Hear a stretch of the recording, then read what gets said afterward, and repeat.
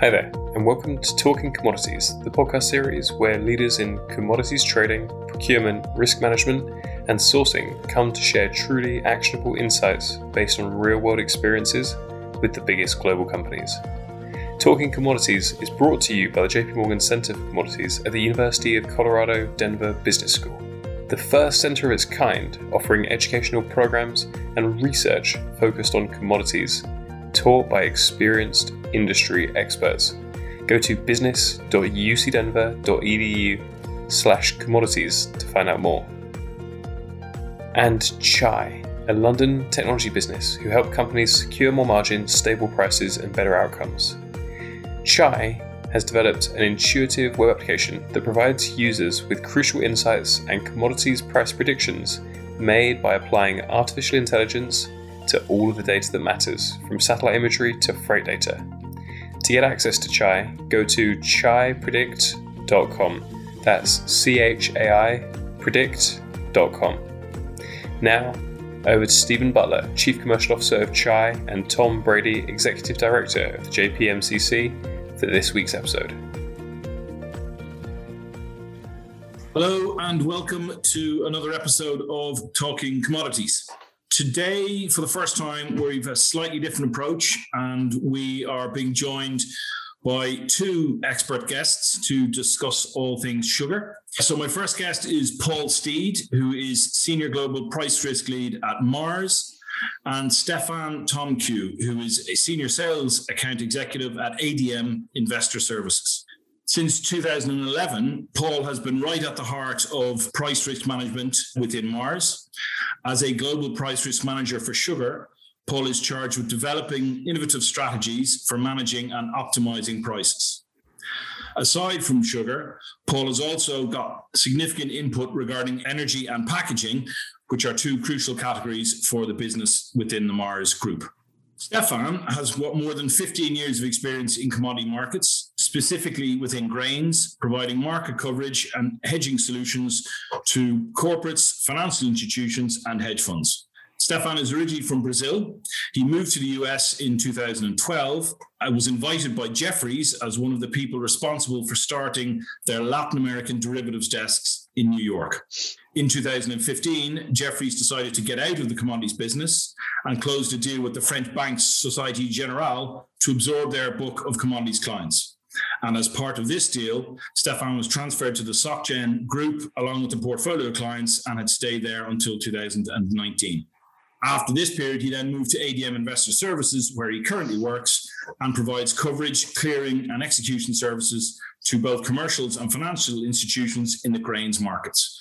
Stefan and Paul, you are very welcome, and it's great to talk to you today. My pleasure. Thanks for having us. Thanks for the invitation.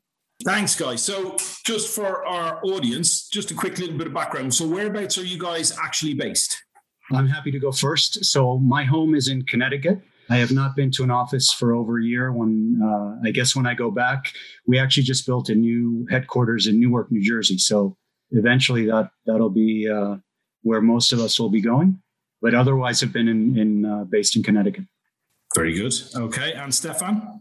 I'm based in New York. Have been working remotely also since, of course, the beginning of the pandemic, but started to come back to the office. It started to the return process this week. Actually, this week is my first week back to the office. Very good. Excellent. Okay. Well, look, thank you for that, guys. I think what we'll do is, as usual, we normally start off with a bit of a chat around the markets. And I know Tom has got a couple of questions he wants to start with.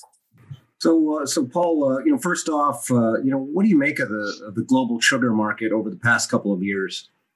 So we've had, I guess, a tale of two different markets in the sense sugar is very linked to oil through global ethanol programs.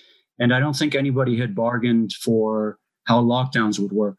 You know, oil famously went negative for a few minutes last year, and that dragged sugar down with it. So, last year was all about a very recessionary environment. And I think also people were worried about demand and the whole host of issues, I think, related to the pandemic. And then this year we've really flipped where, now everybody's concerned around super cycles and commodity inflation. And so again, I think there's a bit of a story in sugar, but it's really also traded with the recovery in oil prices. So, it's been obviously a very interesting period, and in a very short amount of time, we've kind of experienced the depth of a bear market where the world is going to end. And now, I guess depending on which side of the market you're on, it's either euphoria or the depression of a bull market where people don't know where might finish before it's all over. That's actually a very interesting observation. And as you say, we've gone from, the situation literally this time last year where it was all doom and gloom. And now, looking at commodities prices, it's up and away. Stefan, what are your thoughts on how this might play into the wider ags markets, not necessarily just for sugar, but I mean, how do you think that's going to pan out? Yeah, well, we are now experiencing the frenzy, right? So everybody's in the mentality of the return, the back of the office, and all the return of the activity. And we experienced a period, of course, of a very depressed price, as Paul mentioned, across the board. And now we are seeing a recovery on the back of a situation specifically with China. So for the grains market, I believe that we have a very strong background, all because of these reconstruction and the rebuild of the hog herd. And this is bringing a lot of support to the grains in general, because they need to also replenish the state stocks that have been diminished during the pandemic.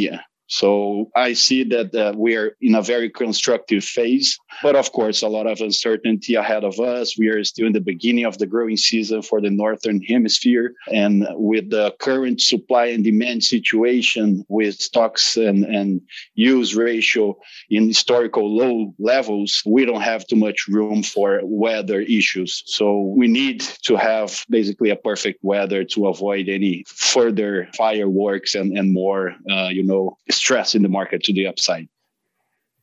Paul, back to you. How do you see demand playing out for sugar, as things, are on track to kind of return to normal over the next few years? Yeah. So what we saw last year, I think, people got very, very bearish on demand. And it was interesting to me because sugar is a staple. It's a really efficient energy source. If you look at lower income countries, and for higher income countries, we saw a shift in supply chains. Obviously the food service sector was closed, but people did much more in-home baking. And if you look at, public company results, at the end of the day, it wasn't such a terrible year. Demand has definitely been decelerating. And to some extent, some markets are somewhat saturated on a per capita basis. A lot of governments are pursuing tax and labeling strategies for health reasons, but the trend that sugar consumption basically grows with the population is still intact. So, I think most people in their statistics have 1.5% of growth year on year, but there's a lot of discussion, this year, obviously, because still trying to figure out how the pandemic and, maybe some of the new consumer behaviors have impacted demand. And just longer term, is there with the sugar demand with consumers, is there an income factor that plays in, as personal wealth increases or country's wealth increases? How does that impact demand? Yeah. So, it's interesting in a few different ways. If you go back 40 years, a lot of the world's biggest importers were high income countries, and that allowed us to have a lot more volatility to the upside. And so, particularly if you look at the 1970s, we had sugar prices, they got as high as 66 cents and then about 40 cents because, places like the US or Europe, which were importing back then to a larger degree, are not very price sensitive. And that really changed, some of the biggest importers now are middle income countries. So in the past, we've seen when sugar prices spike, there is a threshold price where you start to see demand impacted. And it's, not just because of import parities, it's just because people don't have the money in their wallets to consume. So that's a factor. In general, sugar is a pretty inexpensive commodity, relative to the amount of energy it gives you. it's a really efficient source of energy for people. So it's quite resilient in that sense. And there's probably a substitution effect. I'm sure that, some of what was going on last year, if you're eating less steak, you're, probably going to make it up with some other products, including maybe some sugar. Good. Thanks for that, Paul. That's some useful insight on the demand side. I'd like to just quickly turn to the supply side. Now, I know that there has been weather issues in South America recently, and it has affected a number of different agricultural commodities, sugar included. Do you see any other global supply risks or anything that you are mindful of right now on the supply side that people need to be aware of? I'm sure in the markets that he follows, Stefan will concur. When you're trading a lot of these commodities, you're trading the weather. Brazil to sugar is what Saudi Arabia is to oil. So, it's 40-50% of supply. We've had a very severe drought there in the south of Brazil for the past year. So, and over last year, we had a 2-year drought in Thailand. And so sugar is definitely a supply-driven market rather than a demand. What usually moves these markets is, and particularly a weather event.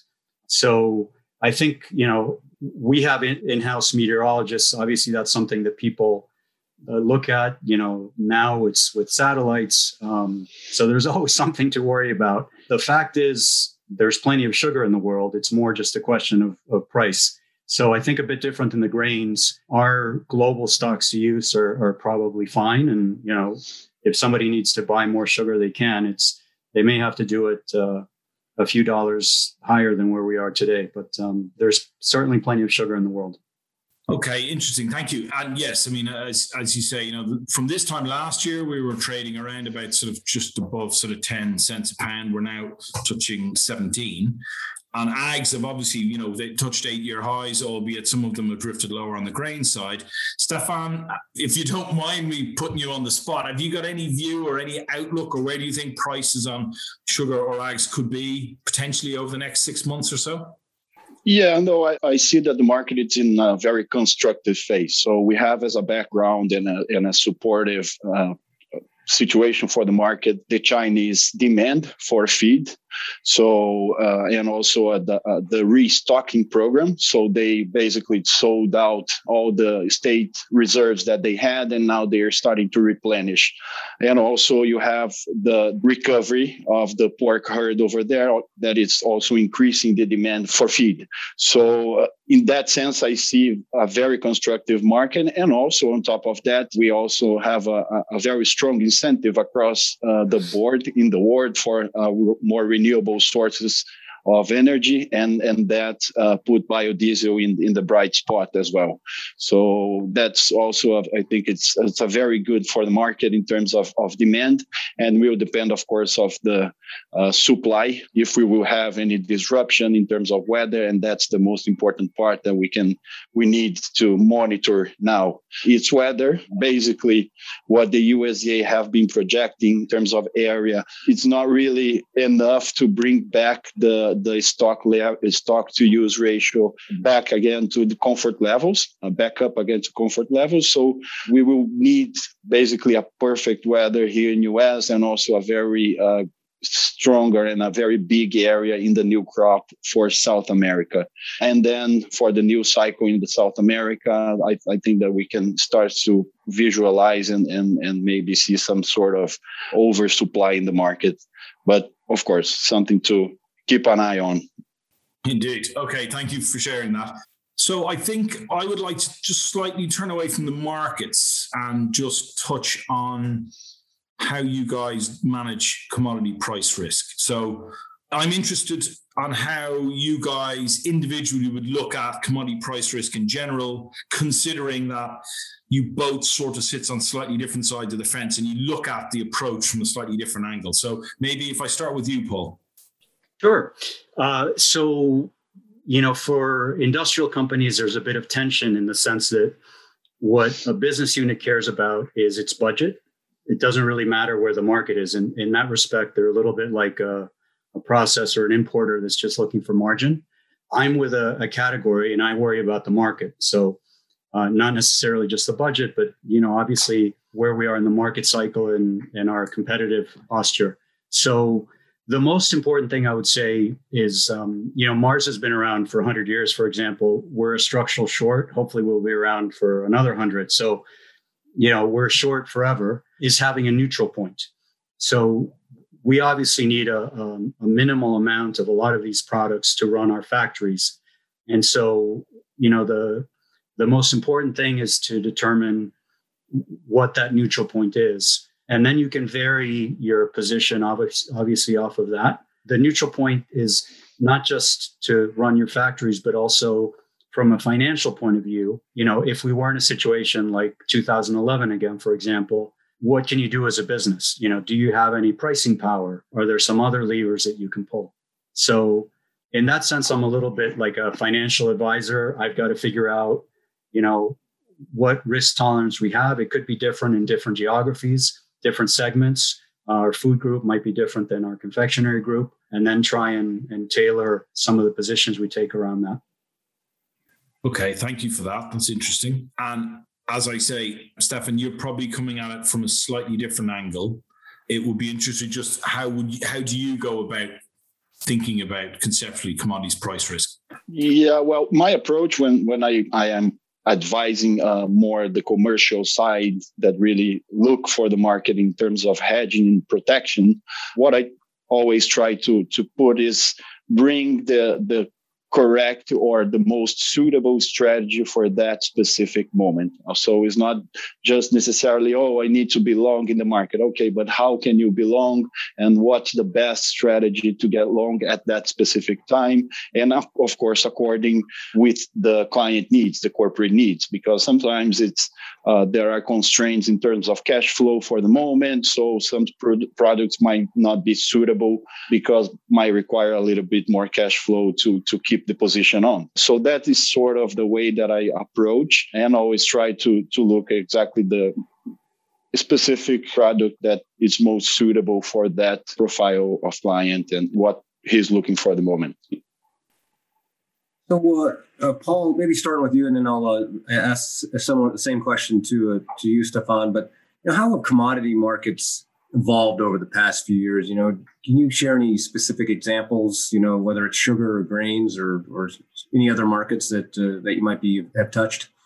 Sure. And, unfortunately, I've kind of lived, I'm old enough that I can say I've lived a lot of the history. The biggest thing is I think commodity markets have been financialized. And so today they're considered an asset class. That was not true if you go back certainly to the beginning of my career, not as much as they are today. And I also think, the other big change is obviously how Jake and I started speaking, that technology, I think, has disrupted a lot of these markets. If you look at, CFTC data, depending on which market, 50%, 60%, if you look at some of the currency and debt markets, it's even higher than that, of trades are actually being done by algorithms.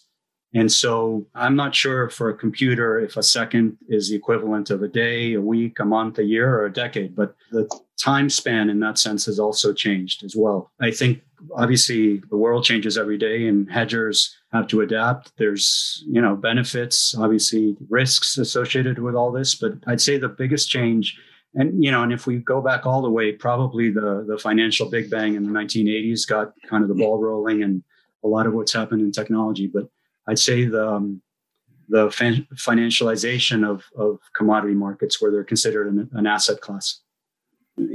Stefan, how about from your side? How have commodity markets evolved? Yeah, I would add on top of what Paul already said. I would also mention, I think that the information it's more distributed. In the past, farmers in the field didn't have the access of information that they have nowadays. So I think that makes a big difference. You don't have too much opportunity of arbitrage as you used to have. And also one point that the technology really evolved, but I would say partially, because in my point of view, I think that we saw evolution in terms of technology in the front office, in research, in gathering all this information that we have in the markets, and also in the execution side. So algorithms to execute strategies and all that stuff. But if we look in the backbone, in the back office, the structure is basically what used to be 10 years ago, 15 years ago. So we didn't evolve that much yet in the back office, but I think that we are starting to see some projects and see some pilots projects going on that can really make some significant change and improve quite significantly the efficiency in the back office. Yeah, that is really a theme that was out of a book I just finished, The World for Sale, the history of commodity trading. And that was just that information access is such a common, or just an evolution. So, yep. How do hedge funds use artificial intelligence to generate hundreds of millions from trading iron ore, nickel, and crude oil? Learn answers to commodity questions like this with experts from the forefront of research and industry at the J.P. Morgan Center for Commodities at the CU Denver Business School. Join us on Wednesday, July 21st for an online information session on academic courses, non-degree certificates, and professional education offerings. You can also visit our website at business.ucdenver.edu/commodities for more information. Stefan, just another question, if I could direct to you. You've had a long and varied career within commodities, and as you currently speak to a lot of corporate, commercial, and financial institutional type clients, is there anything you could share with us about what you think it is to be successful or to have a successful career in commodities price risk? Well, of course, keep updated on top of everything that it's happening in terms of production that might affect the supply of that specific commodities. Keep an eye in the evolution of the markets, new markets that are opening in those commodities. And also, I think it's more and more important we have a little bit of coding knowledge. That would be some sort of tip that I will give to the new entrants. Paul, are there any key lessons that you would highlight to folks when it comes to taking an active approach to commodity markets? Obviously, it can be quite dangerous, I think, if you don't have good process. Stefan talked about back office systems, compliance. So it's obviously a very difficult business, and particularly to have acceptable returns over a significant span of time. And so there really has to be a very good structure in place so that all that can happen. So in that sense, it's quite complicated. And, what we're discussing today a bit is you have to constantly be evolving and adapting as well. The actual trade that gets placed is the tip of the iceberg in terms of everything that's going on in the background, so that over time you can do all this with an acceptable level of risk. A comment that I just picked up on a minute ago from Stefan, who said you need to stay on top of things. And with all the new sources of information that are becoming available now, and this is a question to both of you, how do you guys stay on top of things? How do you manage your information? There are so many different factors that can drive prices across all the agricultures. How do you guys manage that flow of information? Well, in terms of filtering, I think that with time and experience, you start to realize what is really important and what are the points that you need to keep an eye on. But one good source that I would say for general public to get information, I think that Twitter is a fantastic tool to get in touch with knowledgeable people and to know what they are thinking about. But apart from that, we have professional tools that, help us manage all this flow of information. Bloomberg and Reuters and all these vendors, they provide a very good way to filter the relevant information that you think it's important for your business.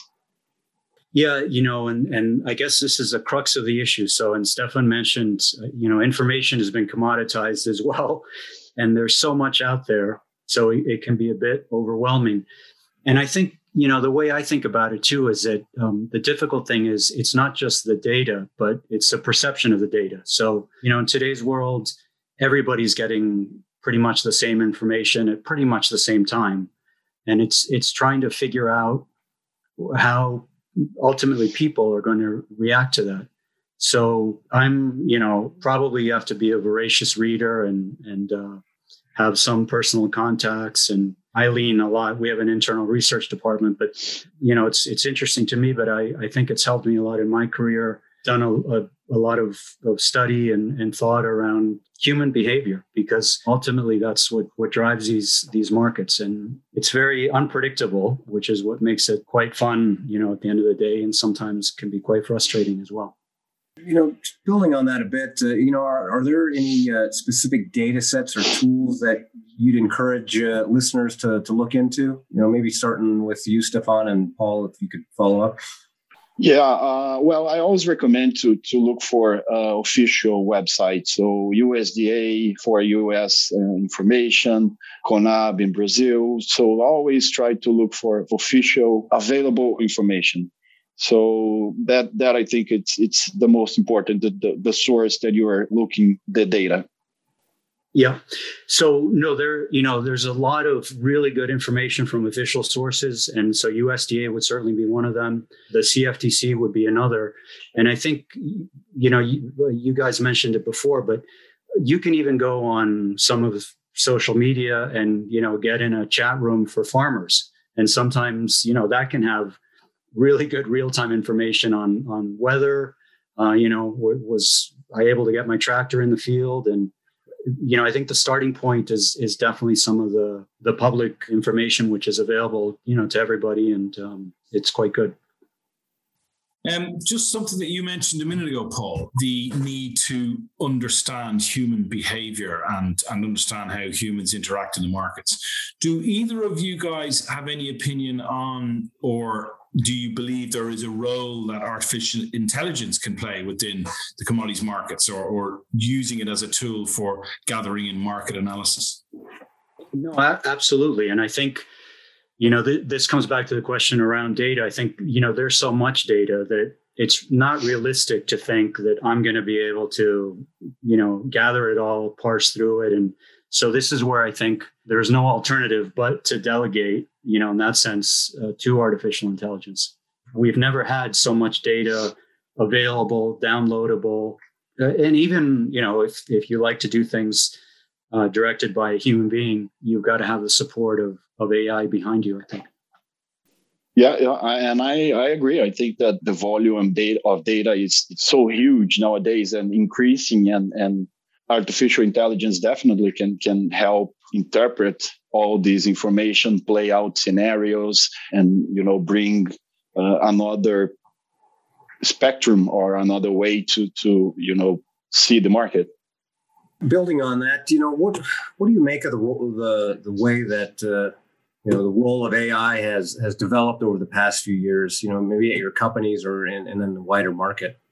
Listen, obviously disruption sometimes isn't, fun for people that are going through it. There's some complaints too about spoofing, in the sense that, if you try and trade, sometimes there are bids and offers that are withdrawn. But I guess at the end of the day, I don't question so much why things are, they are that way.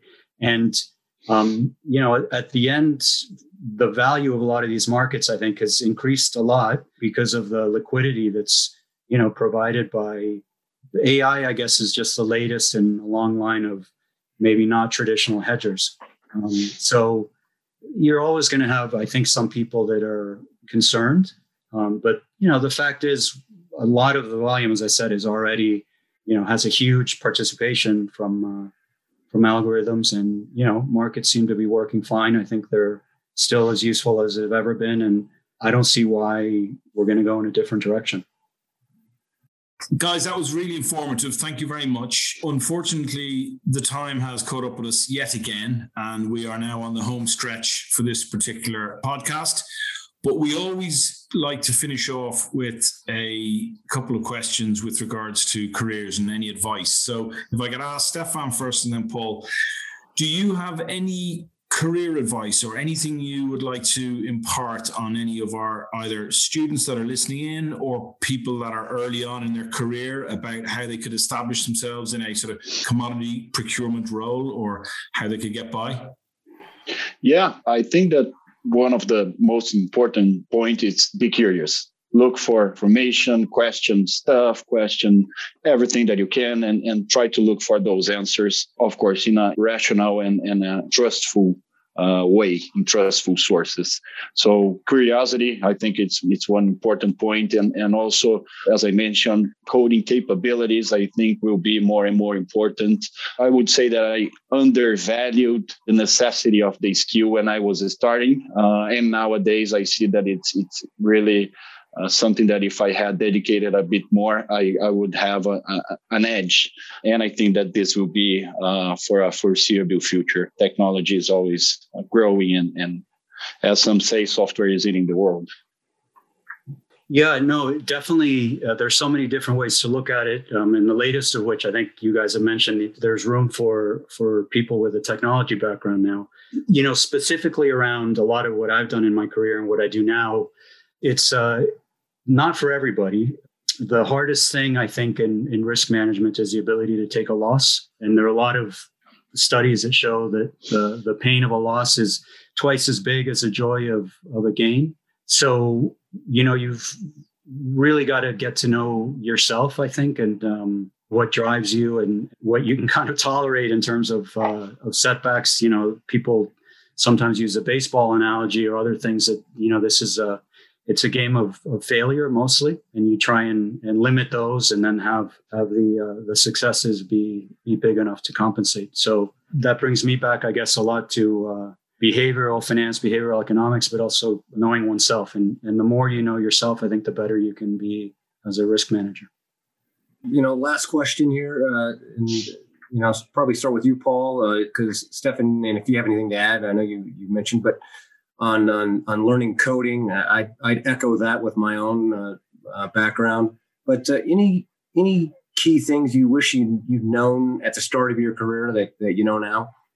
Yeah, so I'm a complete technology dinosaur. So I think, that certainly would have helped. I think a better understanding of the back office, so the plumbing of how, the world works in terms of how markets clear.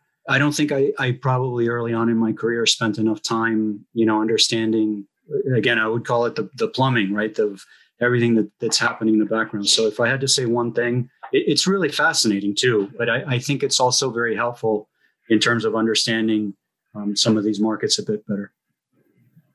All right, thanks. Anything to add on that, Stefan? I think the back office is about to get disrupted. I think that we are starting to see some signs that the system has some fatigues. People are starting to look for better solutions, and to me, it doesn't make any sense that you live in a completely technological environment with all these systems around, and we still need to wait for, let's say, 3 days to clear a check, or 2 days to clear a stock purchase and all that things. So that is its own point that I think it's really evolving, and we will see some big changes in the future. Well, again, thanks so much, Stefan and Paul, for joining us. Very interesting. I think Stefan Butler and I would agree that we could talk another hour easy with you both. Absolutely. Yeah, no, it was very informative. Thank you very much, guys. Thanks for having us. So that's it for today. If you enjoyed the podcast, I would encourage you to subscribe and rate it wherever you get your podcasts. If you'd like to come on the show as a future guest, and you think you've got something contrarian to say, please do get in touch. My email address is jake@chaipredict.com. Today's show was written and co-hosted by Stephen Butler and Tom Brady. Special thanks to Erica Hyman of the JP Morgan Center for Commodities at UC Denver and Maria Valentina, who produced the podcast. Thanks very much. See you next time.